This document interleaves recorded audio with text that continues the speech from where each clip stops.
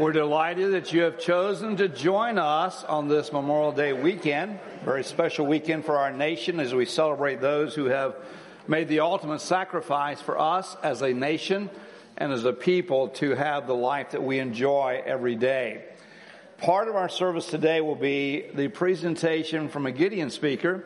Our speaker today is Grady Phillips. I have had the privilege of knowing Grady for 30 years probably, somewhere around there. He and his family, they're an amazing family. They walk with God. This is not just some guy getting up telling you about the Gideon work. This is a guy who walks it, lives it every day. And so for that reason, we're delighted that he is here. And so Grady, you come and you share with the folks, and then we'll have some special times after that as well. Thank you, Steve. Yes, sir.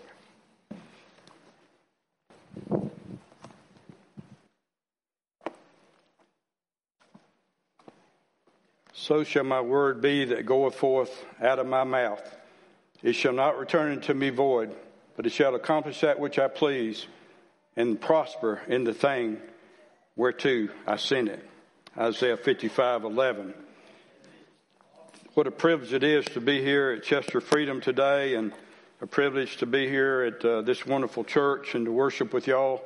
Thank you to the church, to the pastor, the elders for allowing us to continue this partnership that the Gideons has had with your church, even back to prior years, prior locations, and different name. But God's got his people here for this time, for this reason, and we're grateful that we are able to partner with y'all.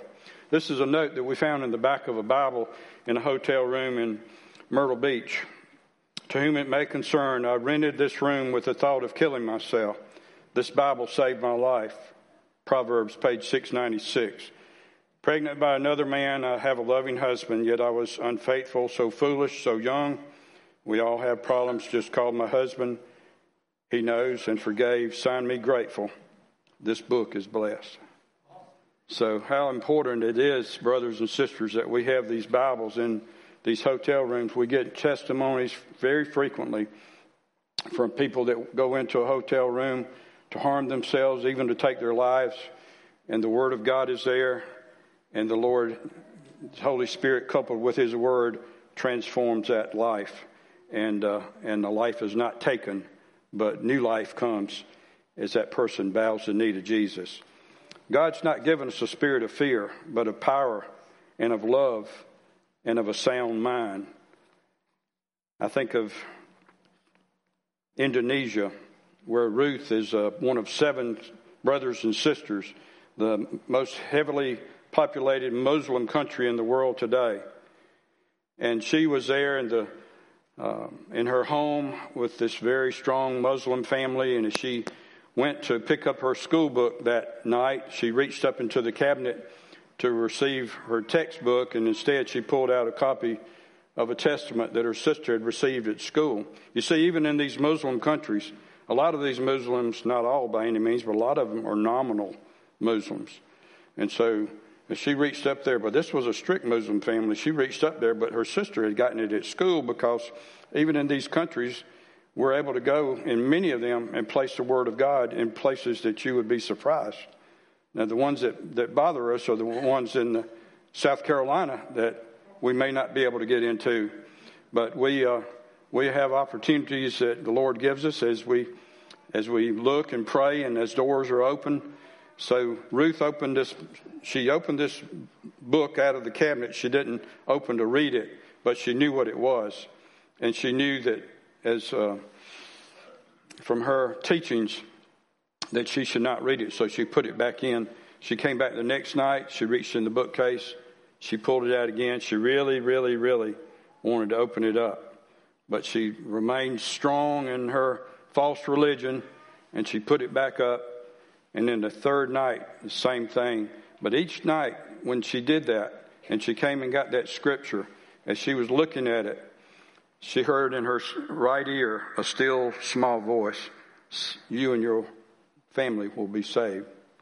You and your family will be saved." And it startled her both those nights. She put it back up. Third night, she got it back out. She wanted it to really open it after she'd heard the voice in her ear 2 nights in a row. And so this time she found the movement of the Spirit to be irresistible.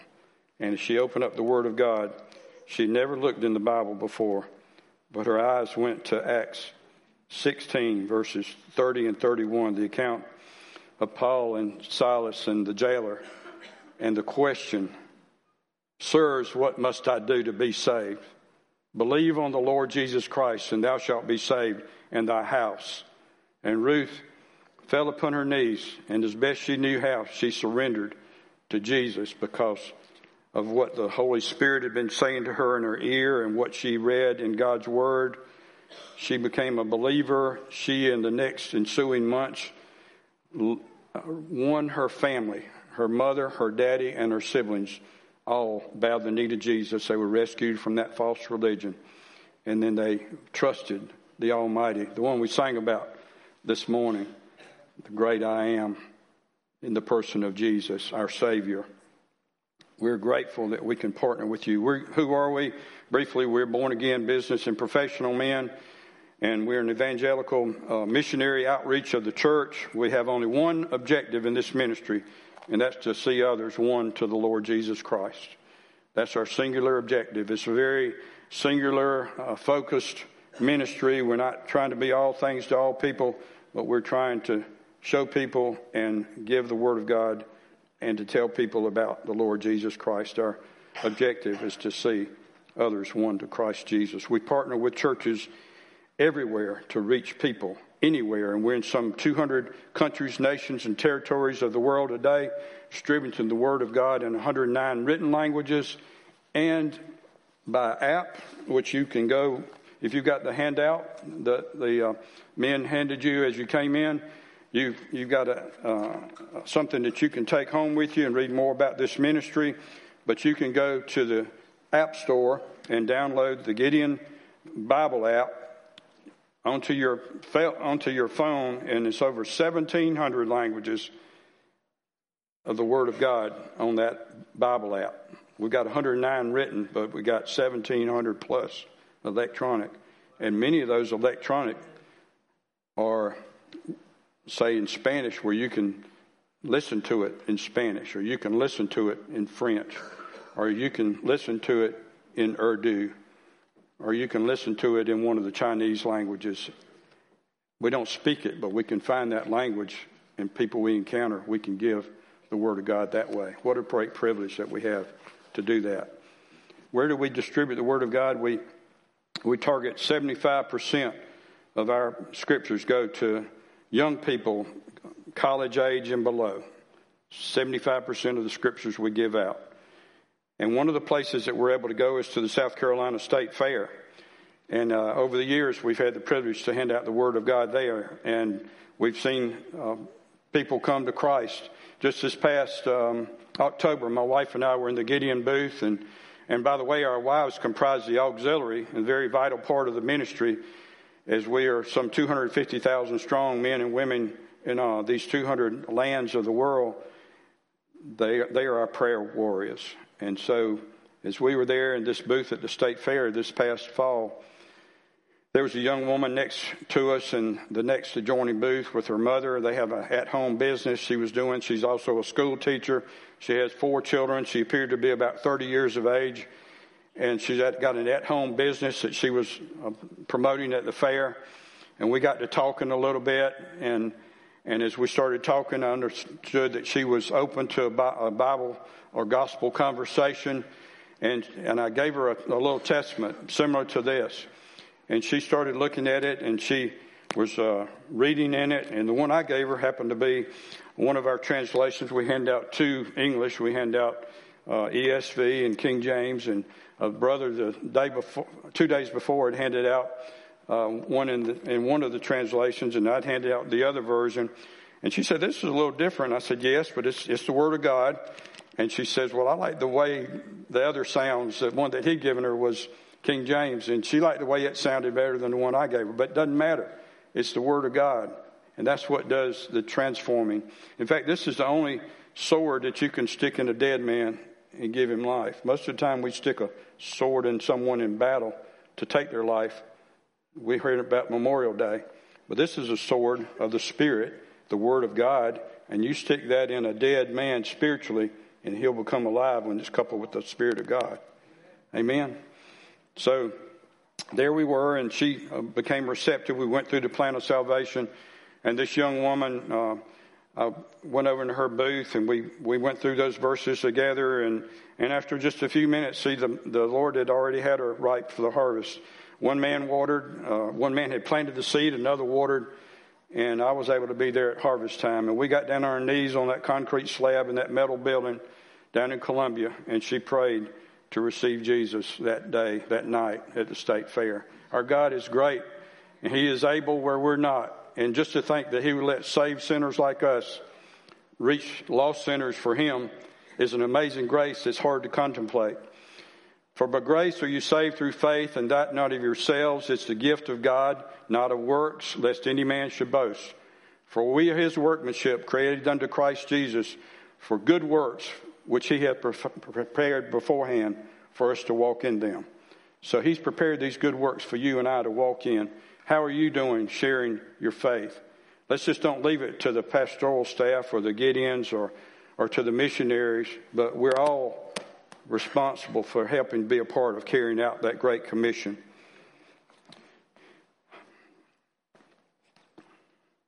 We had a team of Gideons that went to Tanzania some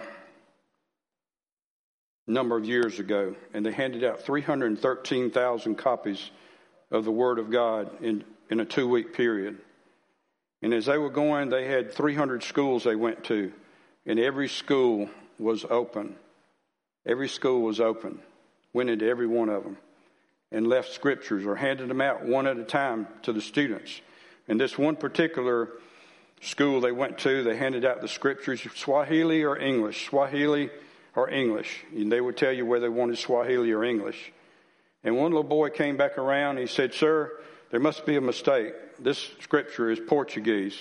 And the Gideon said, "No, it couldn't be. We only brought Swahili and English." And he said, "Let me look at that." And it had a Swahili cover on it. But when you opened it up, it was Portuguese. And the Gideon said, "I apologize. You're right, son. This is a Portuguese testament. What would you like to have, Swahili or English?" He said, "Swahili, sir, but if you don't mind, could I keep the Portuguese scripture?" And the Gideon said, "Why in the world would you want the Portuguese scripture when Swahili is your language?" And he said, "Sir, my father is from Brazil. Portuguese is the only language he can read.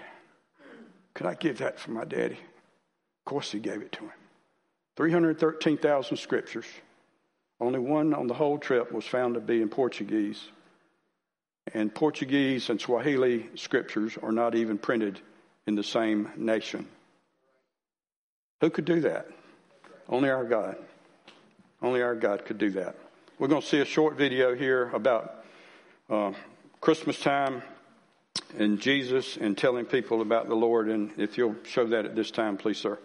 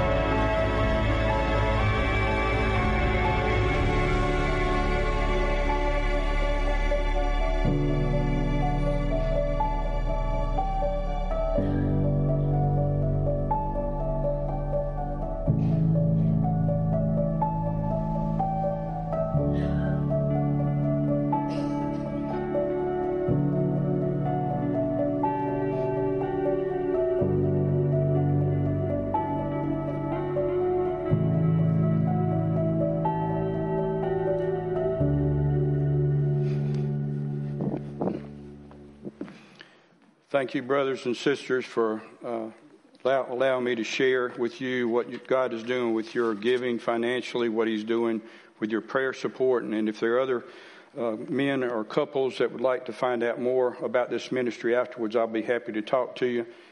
And thank you for the privilege of sharing today. Therefore, my beloved brothers and sisters, be ye steadfast, unmovable, always abounding in the work of the Lord, for as much as you know that your labor is not in vain in the Lord. Amen.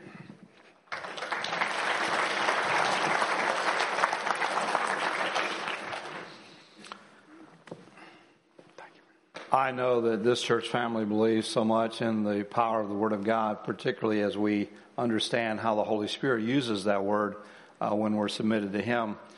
And so early in my ministry, the first church that I pastored was Kingsburg Baptist Church down in the Florence Association.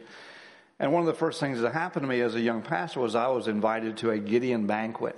And I got to tell you, I didn't know who these guys were at that time because I'm just, a new guy in the faith and in the Lord and in teaching and ministry. And so I went to it, and it turned out that one of the guys in the camp was just living a few miles away from me, and he and I became very good friends. And he would speak at our church on different occasions. And he shared this experience as a Gideon. And he knew the person, so I'm telling you what he told me to be a true story, that a man, much like the story of the young woman that you mentioned earlier, only this time he had called and made an appointment with a prostitute in a motel. And he met the prostitute in the motel, and they were there together in the motel. And he said, we were there together, and he said, she sat down on the sofa, and I lay down, and he said, I put my head in the lap of this prostitute. And he said, none of what is about to happen should ever happen. But here I was. And he said, then she did something extremely strange. On the end table beside the sofa was a Gideon Bible. And so she picked it up and began reading it to make fun of it. And this prostitute, in whom he had his head in her lap, began reading the Word of God. He said the Holy Spirit of God came over him, brought such conviction. He said, I literally rolled off the sofa onto my knees, and with her reading the Scripture and laughing and making fun of it, I asked Christ to be my Savior. And this Gideon had gotten to know the young man because he had made himself known to the Gideons. And so there's power in the Word. And I guess for me, sometimes the sad thing is that we're ashamed of the Word of God. We don't share the Word of God. It amazes me when I'm talking to people that are professing to know Christ or talking about their church and all the things they do, and you start talking to them about the Word of God. It's like you're speaking a foreign language. And how sad that is. And so one of the things we're going to do now as a church family is we're going to move into a book study. And I want to give you some perimeters for this. We're going to give you a little different introduction than we normally do this morning. But the book of Ephesians, because Paul's writing to this church, and he's writing to the glorious church. And here's the thing about this. Less than 10 years after Paul writes his letter to the Ephesians, less than 10 years after he writes this letter, the Apostle John writes about the revelation of Jesus for the church at Ephesus. And he has some really good things to say, that Jesus is talking about his church and these wonderful things. But then he gets to the very last, he says, but I have this one thing against you. You've left your first love.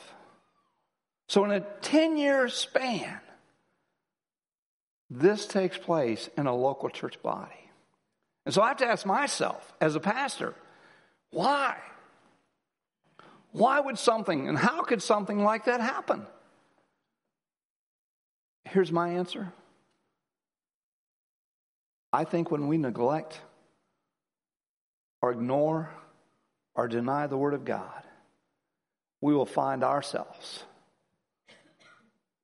sadly, like those others who have lost and left their first love. But the good news is that doesn't have to happen. And so what we're going to do over the next weeks is take time to go through the whole book of Ephesians and look at the truth that's revealed there and the application of that truth. But like I said, I want to do something a little differently this morning. Bible Project, if you're not familiar with them, they have some great stuff online. And they have overviews of, almost every book of the Bible. And so we're just going to watch their video this morning of the book of Ephesians. Could you bring the lights down, please? Paul's letter to the Ephesians. The story of how Paul came to the city of Ephesus is really interesting. You can go read about it in Acts chapter 19.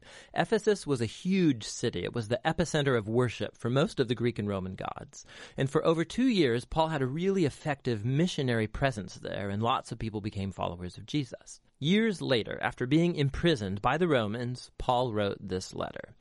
The movement of thought in the letter divides into two really clear halves. In the first half, Paul is exploring the story of the gospel, how all history came to its climax in Jesus and in his creation of this multi-ethnic community of his followers. The second half of the letter is linked to the first by the word therefore. And here Paul explores how the gospel story should affect how we live every part of our life story, personally, in our neighborhoods and communities, and in our families. So let's dive in, and we can see how Paul develops all of this. Chapter 1 opens with a beautiful Jewish-style poem where Paul praises God the Father for the amazing things that he has done in Christ Jesus. From eternity past, the Father has purposed to choose and bless a covenant people. And think here, the family of Abraham and Genesis chapter 12, verses 1 through 3. And through Jesus now, anyone can be adopted into that family. Jesus' death covers our worst sins, our worst failures, and in Jesus we find God's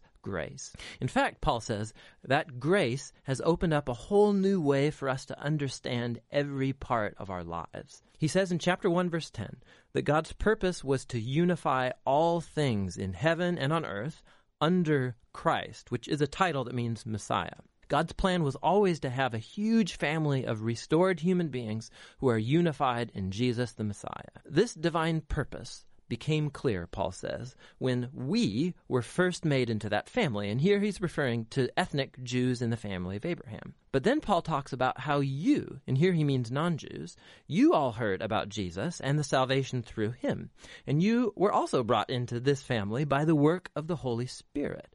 And so here he's referring to the events told in the stories of Acts about how God's Spirit brought together Jew and non-Jew into one family in Jesus. It's just like God promised to Abraham long ago. Notice also how in this poem, Paul begins by talking about God the Father, but then about Jesus the Son, and then here at the end about the Spirit. All three work together as Paul tells the story of the gospel. It's really cool. After the poem, Paul responds with a prayer. He prays that these followers of Jesus would not just know about, but personally experience the power of the gospel, that they would be energized by the same power that raised Jesus from the dead and placed him as the exalted head of the whole world. Now in chapter 2, Paul goes back and he elaborates on some key ideas from the poem in chapter 1, especially God's grace and this new multi-ethnic family of Jesus. He begins by retelling the story of how these non-Jewish Christians came to know Jesus. Before hearing about Jesus, they were physically alive, but they were spiritually dead. They were trapped in a purposeless life of selfishness and sin, and they were deceived by dark spiritual forces of evil. But amazingly, God, in his great love and mercy, he saved them, he forgave all of their sins, and he joined their lives to Jesus' resurrection life, and he's brought them back to life too. And so now, having been created as new human beings through Jesus, they have the joy of discovering all of the new calling and purposes and tasks that God has set before them. Not only have they been shown God's grace, they've also been invited into a new family. Before hearing about Jesus, these non-Jewish people, they were not just cut off from God, they were cut off from his covenant people, the family of Abraham. And for a really practical reason, the commands of the Sinai covenant, they formed like a boundary line around the family. They were like a barrier that kept most non-Jewish people away. But in Jesus, the laws of the Torah have been fulfilled, and the barrier is removed The two ethnic groups have become, as Paul puts it, a new, unified humanity that can live together in peace. So Paul goes on in chapter 3 to marvel at the unique role that he got to have in spreading this good news to non-Jewish people. And even though he's in prison, he's thanking God for the chance he's had to see this covenant family grow so huge. So Paul closes the first half of the letter with another prayer. This time, he prays that Jesus' followers would be strengthened by God's Spirit to simply grasp and comprehend the love that Christ has for his people. The second half of the letter begins with Paul shifting gears, and he starts challenging the reader to respond to the gospel story by how they live their own life story. So he starts in chapter 4 with just the everyday life of the church. The church is a big family with lots of different kinds of people, but he emphasizes that they are one. And one is a key word in this chapter. They are one body that's unified by one Spirit. They have one Lord with one faith. They have one baptism. They believe in one God. That's a lot of unity. However, Paul says unity is not the same thing as uniformity. He goes on to explore how Jesus' new family consists of lots of very, very different kinds of people, but they're all empowered by the one Holy Spirit, each using their unique talents and passions to serve and to love each other and to build up the church. And here he uses two really cool metaphors. One is building up the church as a new temple, and the second is that they are all becoming a new humanity with Jesus as the head. And this new humanity is a metaphor he's going to then run with for the next couple chapters. Paul challenges every Christian to take off their old humanity, like a set of old clothes, and to put on their new humanity, in which the image of God is being restored. And he then goes on into this long section where he compares this new and old humanity. So instead of lying, new humans speak truth. Instead of harboring anger, they peacefully resolve their conflicts. Instead of stealing, new humans are generous. Instead of gossiping, they encourage people with their words. Instead of getting revenge, new humans forgive. Instead of gratifying every sexual impulse, new humans cultivate self-control of their bodily desires. Instead of getting drunk, new humans come under the influence of God's Spirit. And he spells out what that influence looks like in 4 different ways. The first 2 have to do with singing together, but also singing alone. And this is really interesting that the first thing that Paul thinks of about how the Spirit works in the lives of Jesus' people is singing and music. The third sign of the Spirit's influence is being thankful for everything. And the fourth is that the Spirit will compel Jesus' followers to put themselves underneath others and to elevate others as more important than themselves. And Paul actually expands on this fourth point by showing how it works in Christian marriage. So you have a wife who follows Jesus. She is called to respect and to allow her husband to become responsible for her. And the husband is called to love his wife and to use his responsibility to lay down his selfish agenda and to prioritize his wife's well-being above his own. And Paul says it's this kind of marriage that's actually reenacting the gospel story. The husband's actions mimic Jesus in his love and his self-sacrifice. The wife's actions mimic the church, which allows Jesus to love her and to make her new. Paul then applies the same idea to children and parents as well as slaves and masters. Paul closes out the letter by reminding these Christians of the reality of spiritual evil. These are beings and forces that will try to undermine the unity of Jesus' people and to compromise their new humanity. And so Paul challenges them to stand firm and to put on this metaphorical set of body armor, which he describes in detail. And Paul has drawn all of these pieces of body armor from the book of Isaiah and how Isaiah depicted the Messianic king. And so now, as the Messiah's followers, we need to make the Messiah's attributes our own, since we make up Jesus' body. Practically, I think Paul means for Christians to begin to form habits, proactively using prayer and the scriptures and our relationships with each other to help us grow and mature as followers of Jesus. And that's the letter to the Ephesians. Very powerful. It's where Paul summarizes the whole gospel story and how it should reshape every part of our life story. I hope you're looking forward to this study in the book of Ephesus. I keep saying Ephesus. I know it's Ephesians. I just keep saying that. So here we are, Memorial Day. We have a Gideon speaker. We're starting a new series. What's the tie together? Well, the tie together is, are we going to live the Word of God or not? Are we just going to talk about it? How are we going to do this? And so, over the years, I've read and read and read Psalms 91. And because it is Memorial Day, I know there are a lot of stories related to Psalms 91 in the application of the truth of Psalms 91, which is it's a messianic psalm, but the principles are there in how it protects us and how it can change our lives. So this is a story from World War I where a brigadier general gave every man in his command, which happened to be the 91st Brigade, a little card that had Psalms 91 on it. And they read that Psalms every day. Now the story goes that even though this brigade was involved in 3 of the bloodiest battles of World War I, they actually suffered no casualties, while the other brigades that were in those same battles suffered up to 90% casualties. Now, can I validate that this story is completely true? No, I can't. But I can tell you this, I have read many, many stories along the same lines of what that means. And so the question for us is, are we going to take the Word of God for what it says? Are we going to appreciate and help people like the Gideons who are sharing the Word? Which, by the way, we actually support a couple who are missionaries in Tanzania, and their disciplers there. So what do we do with this? That's the question. So why don't we just make it real? And here's how we can make it real. We can personally decide, I'm going to be a doer of the Word and not just a hearer of the Word, as James tells us in his first chapter. That means that it's going to be applicable to my whole life, not just when I come for a service like this, not just when I'm around my religious friends or whatever, but in my life, how I make decisions, how I take the time to even research the Word of God and see, does God have an answer for what I'm going through? Because yes, He does. Is there a chapter and verse for everything? No, there's not. But there are principles throughout the Scripture that apply to every aspect. And I do mean every aspect of life.